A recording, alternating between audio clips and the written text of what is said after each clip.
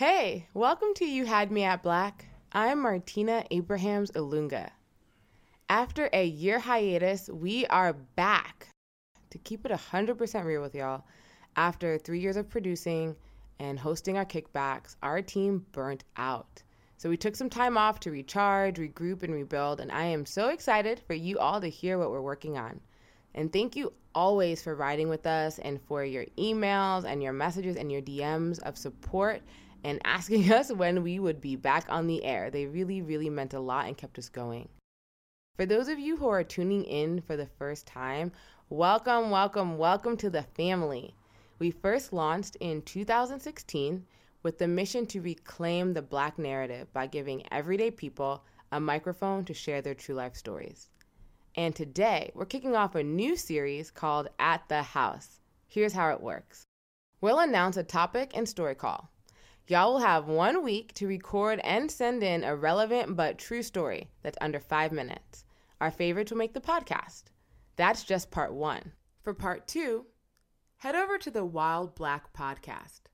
They'll be having conversations about the same topic, bringing on experts and interesting people to talk about how that part of Black life has changed, might change, or will change during and after the COVID-19 pandemic. Our first topic is love. We asked you for stories about any kind of love: romantic love, the love you have for your best friend, the love you have for your family, or that you've built for yourself. We wanted to know, when did you know it was love? But first, this episode is sponsored by Identity. They help me manage all the sites I log into across the internet. My info used to be all over the place, y'all. I couldn't even tell you which sites I had my card number or address stored in. But now, it's all organized in one spot. Our listeners can get started for free at identity.com/YHMAB. All right, it's story time.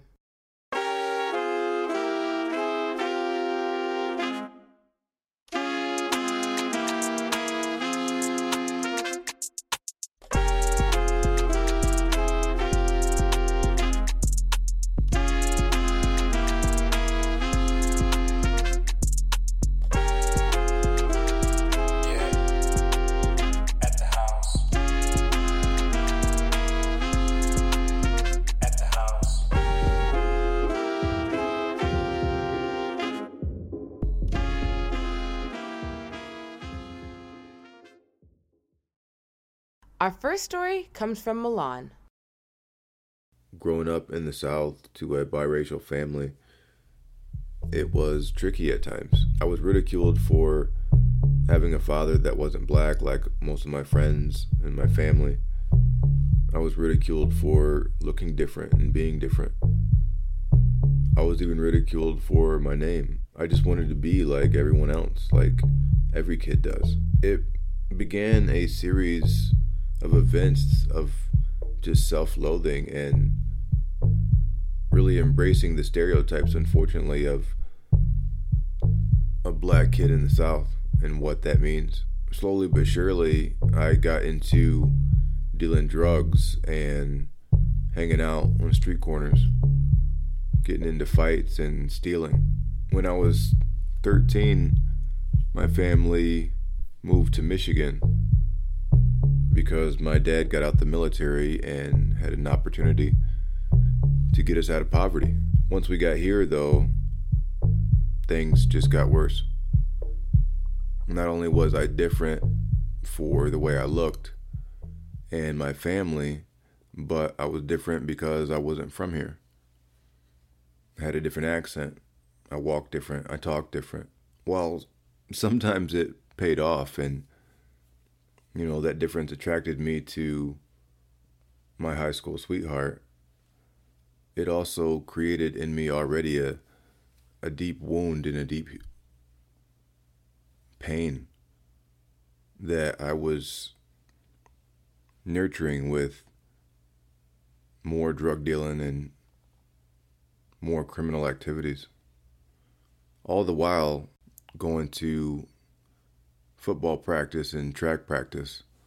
But it wasn't until I was 16 that I got in a spinal cord injury and broke my neck. at the C4 level, which meant that everything from the neck down shut down. My journey to self-love really began in that moment. Oddly enough, the most tragic thing that happened to my life was the catalyst for greatness and change. I began to self-love because I began to not only seek forgiveness for what I had done, but also to forgive. To forgive my father for the things that he couldn't control, like his own skin tone, or the woman he fell in love with. Forgive myself for the drug dealing and the crimes and the punishment that I inflicted on myself. As I began to regain more ability and to just be around other people in the hospital that were also in that same boat, I realized that I was still a person of value. All I was left with were my thoughts and my words, but it turns out that's all that I needed. Thankfully, my thoughts went to a good place, and I sought God in a more distinct way, and I felt like I have connected with Him more intimately, and it's a real relationship now. But after I got out the hospital, it was a new world. The friends that I had before were all drug dealers and not really worth my time. So the people that I was around were just my parents and my brother for the first few years. And seeing how they were devoted to me and loved me and supported me and did all the things for me that I couldn't do anymore really allowed me to love myself, to discover my own humor. And I began to search for what made me happy.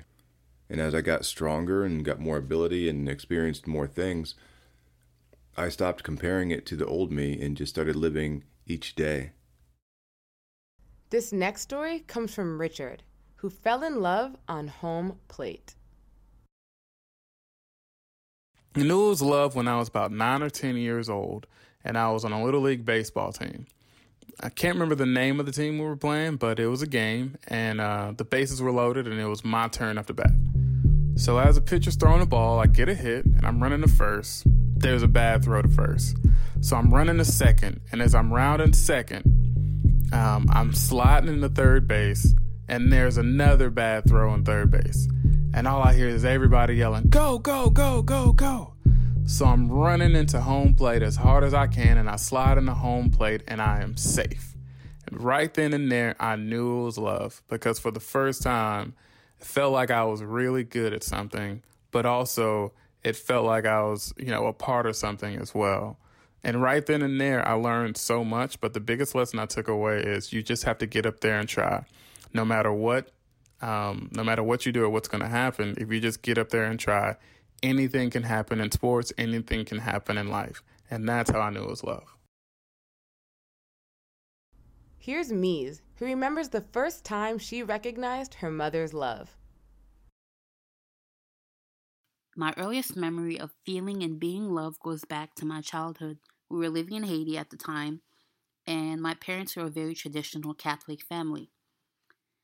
But at some point early on, my mom converted to a Jehovah's Witness. So this one year I was turning 5 or 6, and my mom handed me a doll, and I got really excited. I remember jumping up and down and saying, "Yay, yay, you got me a doll for my birthday." So this was a big deal to me because in my family, we were not that big into birthdays. We acknowledged the age, we said happy birthdays, but gifts were never the norm. So I was just shocked, and I remember saying, "Thank you so much," and just screaming of joy. Just picture a happy kid. So very strongly, my mom, she killed my vibe pretty much. She said, "I got you a doll because I wanted to. I don't need an occasion to give you a present. I need to make it clear that this is not a birthday gift." Because in her religion, they don't celebrate birthdays. So she kept insisting that she didn't get me a gift for my birthday. So even though she denied that this was a birthday gift, I just accepted it as such. I felt like it was her way of showing me that she still cared about me. She loved me. And growing up now as an adult, I felt like she was conflicted between her religion and my birthday, I guess. And to this day, I still don't know if she really just got me a doll to get me a doll, or if she got me a doll for my birthday. But back then, as a kid, I felt like that was a true depiction of love for me, because since she went against her religion, it's like she chose me over her religion. Next up is Tony. He and his wife moved states, complicating some side relationships that he hadn't let go. When the shelter-in-place order hit, it left him scrambling. I knew it was love when I told my wife I can't have two lovers. We immediately found ourselves on lockdown in our new house. The coronavirus suddenly had become very real, seemingly overnight. At the new house, I began to miss my love. As my wife and I visited stores in our new neighborhood, I secretly would look around hoping to see my love. After shopping at 3 stores, there was no sign of my love. You see, I love Ben & Jerry's chocolate fudge brownie ice cream. Rumor had spread that the mayor was contemplating shutting down New York City and that people should stock up on all necessities for like 2 to 3 weeks. So naturally, my search intensified for my love with no luck. Sad, we went to a Walgreens to stock up on additional supplies for the lockdown. And then I saw it. Serendipity. A playfully colored ice cream. I had never seen that brand before, but I couldn't take my eyes off of Forbidden Broadway Sundae. I took her home. I couldn't resist. I don't know if it's the creamy texture or that it delivers a chewy, perfectly baked brownie bite just for when you need it, or that it makes me smile when I think about the fact that my daughters don't call me or visit me and all that daddy girls kind of stuff. I fell in love. The next day, my wife and I saw Ben & Jerry in another store. I told my wife, I can't have two lovers. It was then that I let Ben & Jerry chocolate fudge brownie ice cream go. So my dad actually called in this story, and I want you all to know that I've called him many times since he sent it in.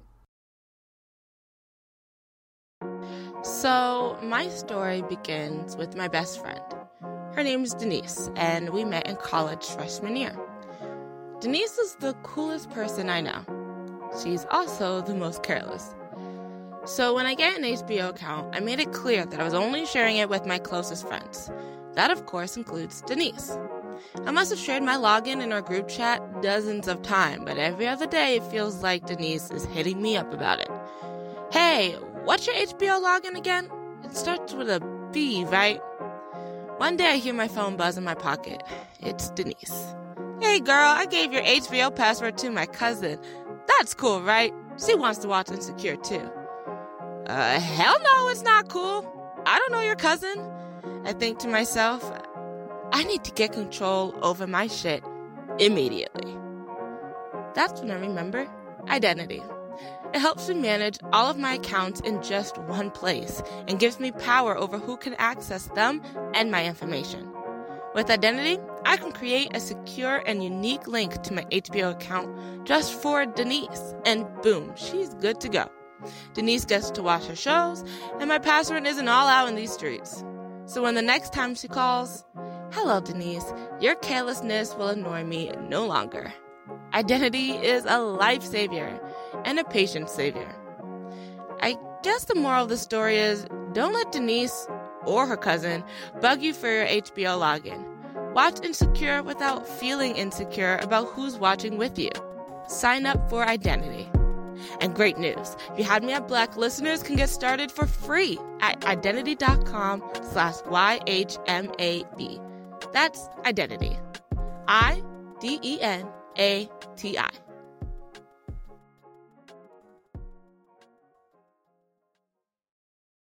Now you'll hear from Al Terrell. He's an overachiever in everything he does, always striving for the A+ and doing whatever extra thing will help him achieve it. He happened to give up his cookie before the school year even began. So I knew it was love when he showed up with a notepad and a recording device. Back in 2014, when I was visiting MBA programs, trying to decide where I was going to go, I asked Jessica if she knew any people I might get along with from her college network that were also considering the same business schools. She said she had gone to college with this guy whose name was Duran. And so just by random luck, we wound up in the same randomly assigned classroom that visiting weekend, and it turned out to be Duran. And so we talked for a little bit, and then we realized that we had Jessica in common, and then eventually we took our seats for the bag lunches that they provided. And then in looking at the lunch, I realized we had a problem. I had a sugar cookie in my bag, and that was not good. So I started asking the people seated near me if they wanted to do a cookie trade. I got offers for equally as uninteresting cookies, and then Duran, stood up and was just like, hey, I have a chocolate chip cookie if you want it. And I was like, do you want the sugar cookie to trade? He's like, no, I don't want that sugar cookie to trade. You can just keep both. So after that weekend, I was catching up with Jessica, and I'm like, so is he gay or not? Because I really don't have time to make more confused straight friends, and I'm going to business school explicitly to make more gay friends. And Jessica was like, I can't really speak on that, but I think you'll get along. So fast forward to our first week of actual business school, me and the only other black gay at the time are going to the gay student group happy hour, and I see Duran there. And I'm thinking to myself, okay, so we gay fully now. So I go up to him and followed up with Duran after the happy hour and was just like, bro, this community can be confusing. Let me know if you have questions or if you want an onboarding meeting. Super corporate and structured, I know. So we set up the time to chat. He came prepared. He has questions from research that he did online, including what he read that didn't really seem to add up. And he also had a notepad in his phone to record the conversation. After an hour or so on and off the record conversation, I really had no choice but to stand. It's true friend match, conscientious, black, gay nerd who stays on ready. And so we've been friends now for going on 6 years. And it's actually just amazing to feel like, I met someone. He likes to tell people that he gave me his cookie. But for me, that didn't happen. It did, but not like that. It's really that he came with a notepad. Our last story comes from Cult Classic, who learned some things about herself after a day of drinking and fuckboy behavior. In 2016, I took a weekend road trip with my boyfriend at the time. We had known each other for a year and a half and had been officially together for 3 months. So yeah, we had real big honeymoon phase energy out there. On the last day of the trip, a group of us start the morning at the liquor store, and then we go to a BYOB brunch spot. What I'm saying is we basically came when the spot opened and drank heavily until we were the last table in the building. Then we happily and drunkenly waddle out of the brunch spot, bloated with French toast and champagne and bourbon. Our next move was to walk around the city and sightsee, but the weather had other plans. Literally, as soon as we stepped out into the street, the sky cracked open like huge, blinding, torrential downpour. We're all drunk, but this is the moment that 4 hours of drinking and high glycemic breakfast food hit my boyfriend all at once. He's slumped, eyes low, body slack. Literally, the building behind him is holding him up. Oh, and the sky is still falling. A heavy drunk person is actually manageable, but a heavy drunk and vomiting person, that's hell. So I attempt to call one of his friends in the area to come get us. Surely they had sent him a text in the last few hours, so all I have to do is scroll through his text messages and dial the last number, right? Easy. So I'm scrolling and there's a blank thread with a nude in it. The girl was straight. She wasn't mean, but she wasn't ugly or disgusting or all those things we hope any woman or man has ever dealt with before, during, or after us is. But there's no time for me to let the rage set in because we're a group of sloppily drunk black people on a street corner and my boyfriend is basically passed out. Magically, the rain lets up. With the help of his best friend, I drag his drunk ass back to his car and I have to decide. Do I say fuck you forever and take a bus back to the city? Or do I let him sober up and explain? I put a pin in it because what the fuck? I take my makeup wipes out, wipe him down, and then dump him into the backseat of his car for a conveniently quiet car ride. Everyone was exhausted, damp, sweaty, or zoning out to sober up. It's 1 a.m. when we get home. Mind you, I had been smelling vomit and thinking through what to do about the decently attractive girl on his phone since 4 p.m. Wordlessly, I step into my shower, and I guess he pieces it all together after looking through his phone. I ask a few questions, and I get a decent explanation, or a good enough explanation. I always delete threads. See, that girl just sends me nudes. So I suppose there's 2 moments when I knew it was love. I knew I loved him when I sacrificed a pack of Garnier Fructis makeup wipes to clean vomit off him, despite the anger and betrayal I was supposed to feel. I was surprised that compassion is a much stronger emotion than revenge. Shout out to me, man. I knew I loved my peace of mind when I decided to accept his truth and wait for the light to fall on whatever darkness he was hiding from me. Thanks for listening to You Had Me at Black and our At the House series. Catch part 2 on the Wall Black podcast on Sunday, May 3rd. The next episode of At the House is all about family discoveries. What are things you've learned about your family and how did you discover them? Tell us what happened. Visit youhadmeatblack.com/atthehouse to share with us. There you'll find tips to help you tell a bomb-ass story in 5 minutes or less. We can't wait to hear it. If you love what you heard today, let us know. Leave a rating or review wherever you get your podcasts. Be sure to follow us on Instagram and Twitter at YouHadMeAtBlack. And visit youhadmeatblack.com to learn more about our team, how to sponsor or partner with us, and to donate to our production fund. You can find links to everything in the show notes. You Had Me at Black was created by 2 sisters. That's us, Martina and Brittany Abrahams. We produced this podcast along with Richard White. And Miles Dotson, our sound designer and engineer, he makes us sound good.